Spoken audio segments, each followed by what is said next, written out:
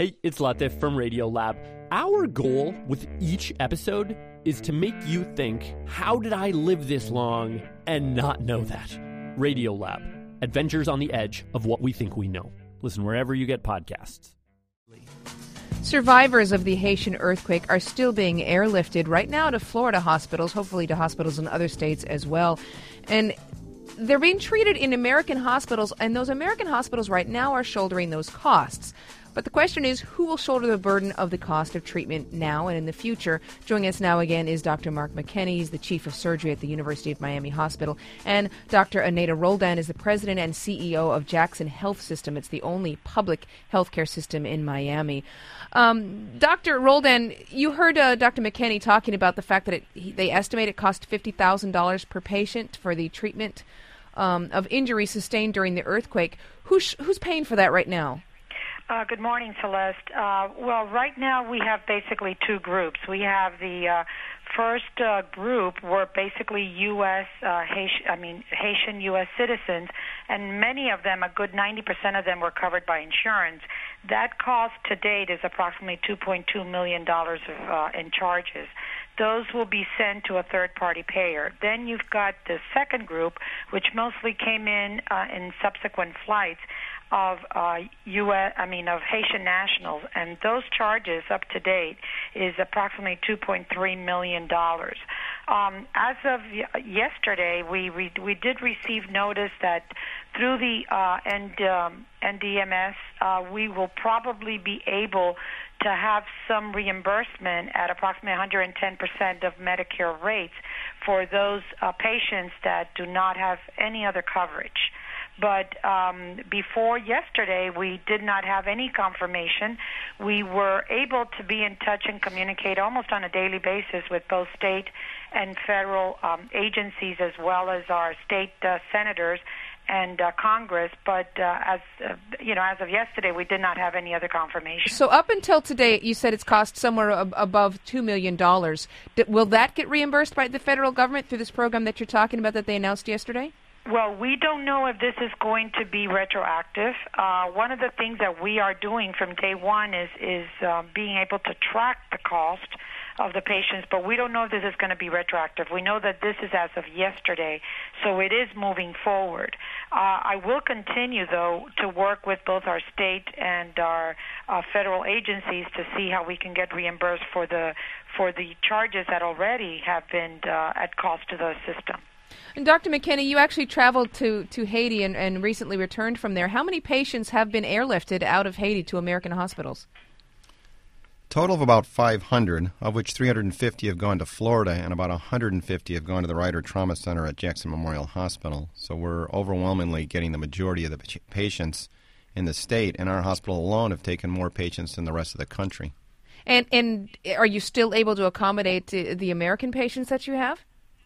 Absolutely. Our mission requires that we treat the Americans first, but we've all been working overtime, extra shifts, volunteering our time in order to be able to take care of both groups. It's quite a strain.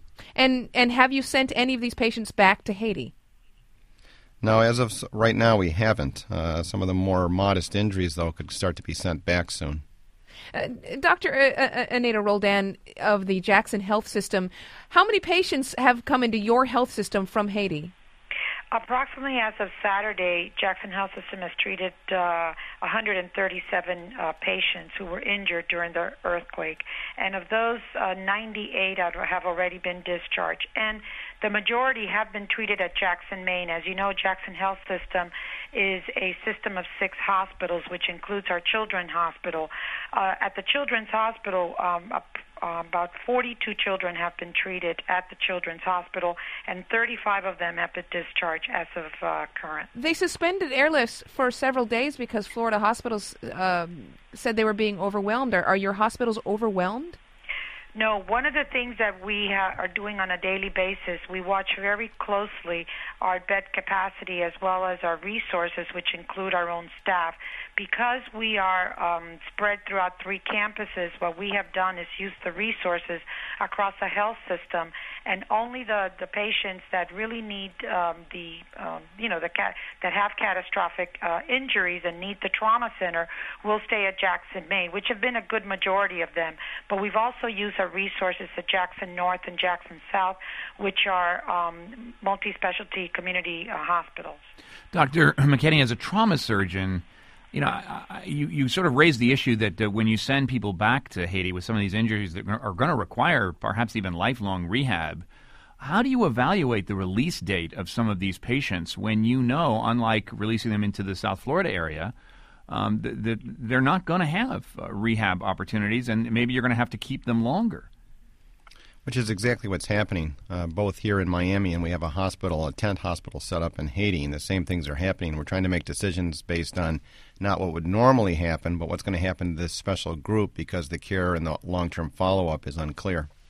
And, a lot of people have been telling us this week, what does Haiti need that's going to help it long-term? It sounds like there should be investments on those kinds of long-term chronic care sorts of facilities in Haiti as much as they need the trauma relief and the $50,000 per bed cost that you're paying. Yeah, they need food, shelter, and they need a functioning hospital, hopefully which we can switch over and be staffed by Haitians. We've actually taken over one of the other hospitals in Haiti because all the Haitian surgeons were killed in the earthquake. So unlike we've been to all the disasters, Katrina, New Orleans, Oklahoma, New York, Quito, Turkey, and unlike all the others, what happened is they needed a helping hand. They got on their feet in a couple of weeks, and then we transitioned the care to the local country personnel. In Haiti, that's not happening. Many of the surgeons and nurses were killed. The hospitals are not functioning normally, and it's a difficult transition. So in these other cases where you've dealt with survivors of disasters, how long was that transition? Usually 2 weeks. And certainly in this case, it could be a matter of months. Yeah, it's already been going on 4 weeks. We don't have a clear mechanism to transfer all the care over to the Haitian community in Haiti. Well, right. The takeaway is he's saying it's not happening at all. That's really disturbing, Dr. McKenney. Yeah, the opposite is actually happening now. The Haitians are starting to identify us as the caregivers and are starting to send over more patients. Uh-huh. So the exit strategy is not clear. We're on the ground right now, but we need to help set up Haitians who can take care of the Haitian people. That is Dr. Mark McKenney, Medical Director at Ryder Trauma Center and the Chief of Surgery at the University of Miami Hospital. We also spoke with Dr. Eneida Roldan, President and CEO of Jackson Health System.